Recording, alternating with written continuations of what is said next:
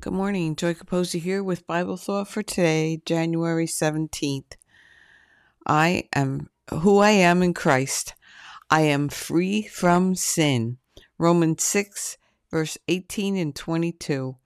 And having been set free from sin, you became slaves of righteousness. But now, having been set free from sin and having become slaves of God, you have your fruit to holiness and the end everlasting life. Here's how the Message Bible reads those same verses. Offer yourselves to sin, for instance, and it's your last free act. But offer yourselves to the ways of God, and the freedom never quits. But now that you've found you don't have to listen to sin to tell you what to do, and have discovered the delight of listening to God telling you, what a surprise! A whole, healed, put together life right now, with more and more of life on the way. Free. It even sounds good.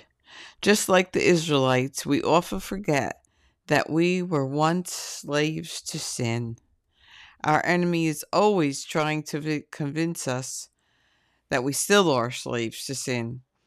In case he's been working on you, telling you lies like you'll never be free from this sin, stand up and tell him he's a liar today.